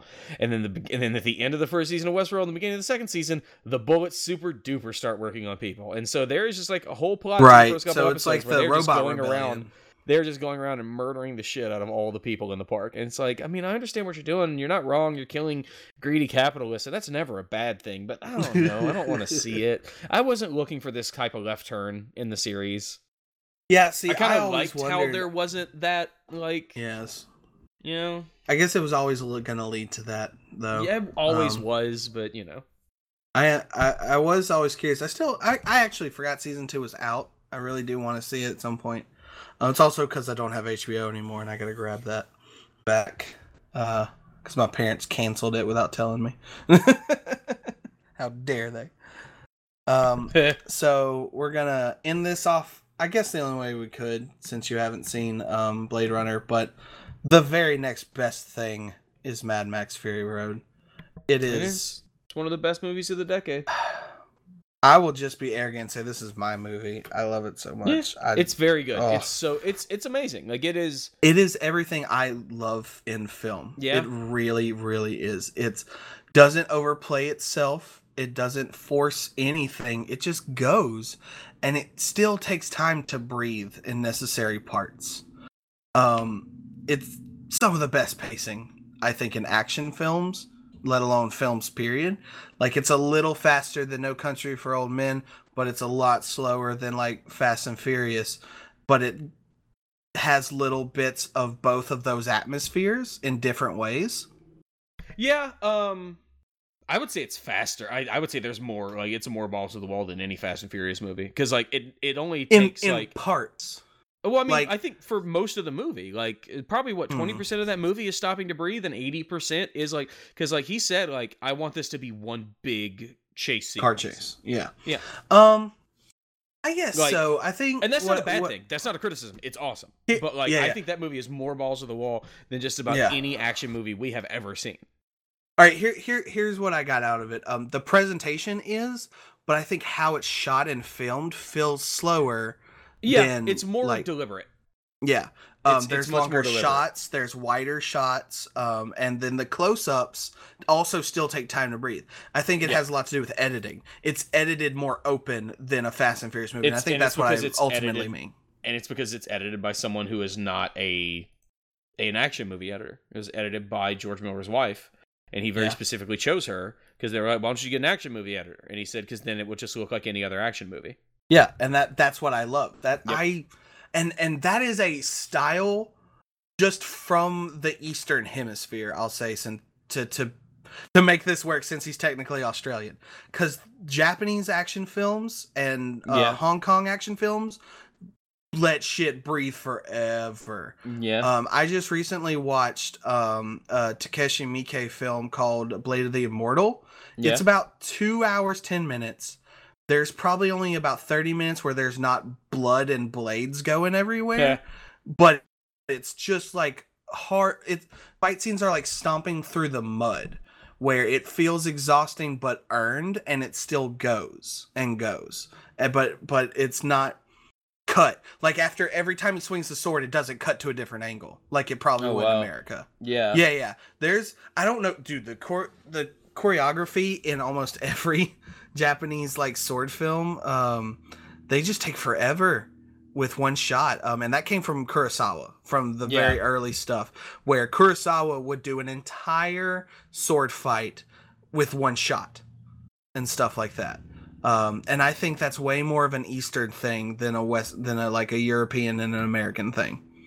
And I love that style, and I appreciate it that something like Mad Max, who probably, anyone else doing a car movie, like, using Fast and Furious is, I think, a pretty good example. They just wouldn't think to do that, or producers wouldn't feel like that's the right decision. Because, man, George Miller said, fuck the producers on this shit. He got Cirque du Soleil people to go do secret scenes. Yeah, that they explicitly told him not to do. Yeah, don't do that. I'm like, I'm 78 and I did Happy I hear Feet. you. Listen, I hear you, and I see what you're saying, but what if I did that? Let's stick a pin in it and go fuck yourself. I already did it. Actually. Yeah. So when I asked if I could, it's because I have it right here in my hands. Yeah, it's better to ask forgiveness than permission. And boy, let me tell you, you better have a lot of forgiveness, because the movie's done. And I think with 2 years, 8 awards and $400 million, the movie's done. It took 2 years and $100 million more than it was supposed to. But if I may quote the great Tenacious D and the Pick of Destiny, what we got's going to turn your brain into shit. Yes. It was the greatest movie in the world. And this is just a tribute. And Paul F. Tompkins is just like, how did you find me? I don't have anything to do with this. I'll watch it. It looks cool, but... So good. This is probably my favorite of the decade. It's incredible. It might... Yep. Yeah, it's the only top thing 3 for me. Yeah, the only thing that would outdo it is Blade Runner, and man, I need you to see Blade Did Runner. did we see Mad Max together? I feel like we did. I don't think so. I saw it 3 times. I saw it with one of my old friends, my sister, and my family. I'm pretty sure. I saw it opening night with my friend Mark, and I feel like there was one other person there. I thought it was you, but yeah, it's. God. I can't remember. I feel like it was, but I don't know. It's such a good movie. Such a good movie. It's weird that I can't remember. Yeah, because it's just that movie. Like, I also saw it again. I don't remember who I saw it with. Did I just see it by myself? I might have just seen it by myself. There's I think 4 movies I've seen more than 3 times in theaters. Mad Max is the one I can remember immediately that I did. I saw the first Star Trek movie, the 2009 one, like 7 times. Oh, that's good. That's great. And I saw Guardians of the Galaxy about 5. Nice. We'll do that because I do want to talk about the reboot Star Trek trilogy. So at some point that'll be a thing on its own. I was listening to. I just finished the audiobook of the Beastie Boys book. It's a fantastic book. Very good, very very good. And it kind of ends very abruptly because they were like, that was our last show and that was our last record. We didn't plan on it that way, but it sucks. Then Yauch got cancer and died, and that shit's too sad to write about. And so they don't go into it because you could tell they're still dealing with it. That's amazing and sad. Most of the book is about a lot of the book is. Man, Adam Yauch was the best. Adam Yauch was the thing that held this band together. He understood music. He just understood shit in a different way. He went to Tibet one time, and it was like, oh man, this sucks. And so he put together a Tibet tribute concert with U2 and the biggest bands in the world in a month. But I finished listening to it, and I was listening to some Beastie Boys on my drive back from Louisville. Yeah. I don't know if there's one single moment in a film in the last 5 years that has given me the pure, stupid, unadulterated joy as the scene in Star Trek Beyond where they blow up all those ships with sabotage. Is that classical music? That it is. I knew it was going to happen because they were yeah, so we need some music would do it, and I sit up in my seat in the theater. I'm like, they're not about, and they start playing, and I'm I turn, I'm like a kid, I'm bouncing up and down in my seat. I was like, this is the greatest thing, and that scene is so dumb, but it is brought the most pure joy from a movie I have maybe ever felt. It is it's. Oh my god! I should rewatch that movie. I haven't watched it. I love Justin Lin. That dude gets Justin Lin, and he's coming back for the 9th and 10th Fast and Furious movies. Yep, I love that he took a break to make the most Star Trek movie in decades that no one wanted to see. Yeah, and then now he's doing Fast. And then the first trailer for I remember when the first trailer for it came out, and everybody was like, "Oh boy, look, it's Fast and Furious meets Star Trek," and not really. Also, it's just it's a trailer. Those movies are popular. We need to have a class for everyone on the planet about trailers are marketing. Marketing is bad. You don't believe any other advertisements you see. You don't actually believe that Colgate will make your teeth 99% whiter. But for whatever reason, you believe every film trailer is 100% indicative of the film that you will be seeing. Yeah. I don't get this. What are we doing here? Film industry's weird. So you know what? This and Rotten Tomatoes has ruined it because now everybody has to. Yeah. Let's make a Rotten Tomatoes for the trailers just to shut people up, because then we can be like, "This is what you thought the trailer was like, and this is what you thought the movie was like." Maybe you should stop. And it's just, even then, it's just it doesn't matter because Rotten Tomatoes assigning a number to something and assigning a binary fresh or rotten has now meant that to the discourse and to a lot of people, there is now a correct and incorrect way to enjoy film, and so if you like a quote unquote bad film, then you are wrong because Rotten Tomatoes says that it is rotten. There's nothing you can do. It's a two-party system. Exactly. Go ahead, throw your vote away. Throw your views away. Oh my god! But yeah, okay. That's not news to anybody. That Rotten Tomatoes is absolutely. I remember Rotten Tomatoes. There was an article where they were Rotten Tomatoes says they didn't mean to ruin film discourse, and I was like, I didn't mean to shoot Josh in the pupil with a Nerf gun that one time. I still did it. Okay, look. So real quick to plant seeds for later.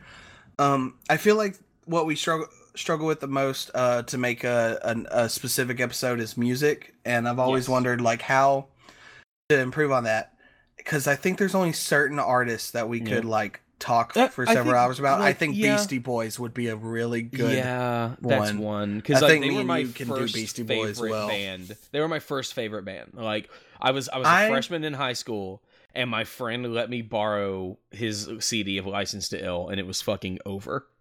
My discovery of Beastie Boys is very strange, and I'll probably re-say this when we actually do the episode if we do it. But so when I first listened to them and thought they were really cool, my sister made me not listen to them anymore because she misunderstood what had happened between them and the Prodigy. She told me that Beastie Boys going on with Prodigy. Oh, so like in 2000 or whatever, when Prodigy was as big as they could get, they had a song called "Smack My Bitch Up." Yeah, I remember that. Beastie Boys toured with them, and they're like, "We don't want you guys doing that song and stuff. That's not cool." They had issues. It's not a very good song. Yeah, and it's abuse. It's bad. It's bad. My sister thought it was the Beastie Boys that made that song. Oh, so for like the first half of the 2000s, I stayed away from them for that reason until I rediscovered them and found out, it was the Prodigy that did that, not Beastie Boys. If you still have my Audible login, you should listen to that book. It's very. I'll do it later when I don't feel like crying. There's but a really I want to chapter. say also, I want to say this on the record. I don't think the Beastie Boys fit in a single genre. They 100%. And I think they're one of the very few bands that are artists that do that, and it's amazing. Go listen to Hello Nasty and tell me what genre that album is in, because you can't. There's Dude, a really License to Ill, like what is it? Rap. It's rap. But it's like rap rock, and it's like not. It's rap, and there's not much like it's rock in that they sampled Led Zeppelin songs, because they didn't play any instruments on License to Ill. It's all samples. They didn't start playing their instruments till later. Like, oh, I think I'm mixing up. You're thinking which one is Sabotage on? You're thinking Ill Communication. Okay, my bad. Ill Communication is, again, you can't give that one like Ill Communication, Check Your Head, and Hello Nasty. You cannot assign a genre to those albums. Yeah, and then Paul's Boutique is one of the greatest rap albums of all time. Like the stuff they do on that album is like sample wise is incredible. I think when we do a big music episode, I think a Beastie Boys tribute would be nice. There's a chapter in that book about from like a prominent, because it's something that I have also felt in the past few years. From a prominent feminist writer from New York, talking about how like she reconciled her love for the Beastie Boys while also being a young woman in 1980s New York, which is pretty awful to be in, because she was like, how did I scoffed at the objectifying hair metal bands, and I got groped and assaulted on the subway, but I still fucking listened to Girls, like by the Beastie Boys, even though that song was like but it's like that. If you want to talk about how when satire doesn't work, it is License to Ill, because that whole album is satire, but the people they were satirizing were the ones coming to their concerts. Yep, and buying their albums, and they became what they satirized. But they talked about how they realized that and they moved away from it, and that's probably why they had such an issue with "Smack My Bitch Up" with the Prodigy. Yeah, they were like, we can't stand for this because we already screwed up once. Like it's like it's a cheesy verse now. It's from Sure Shot, which was on Ill Communication, which I think was 92. Or 93, and it was MCA saying, like, I want to say a little something that's long overdue. The disrespect to women has got to be through. To all the mothers and the sisters and the wives and friends, I want to offer my love and respect to the end. That is a cheesy verse now, but in 92 in a hip hop song, pretty revolutionary. Yeah. And so like they never performed "Fight for Your Right to Party" after 1987. They never. They really hate that song. Yeah, and so song really people don't get it more than any other song they've done. That one. Yes. The Beastie Boys are the perfect example of satire, of failing at satire, reinforcing the people you're trying to satirize, becoming what you are mocking, and then realizing it and walking away. But that is a story for another time. All right. Man, now I need to go listen to some Beastie Boys. Yeah. Sorry.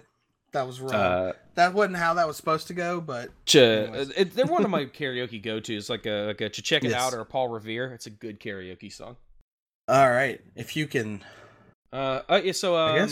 Yeah, it was head out, NA Davis 47 on Twitter, at Consumerism with the 1 for the I. Go listen to Pastamania. We talk about wrestling. Yep. Jesse, who's going to the Royal Rumble?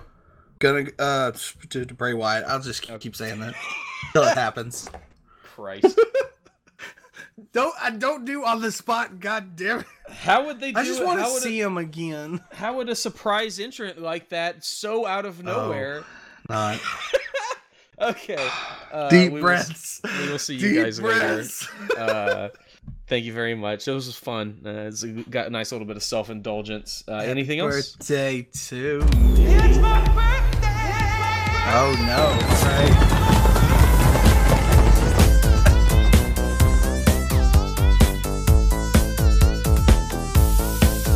right. To throw it back a little bit to a previous episode, Mark Mothersbaugh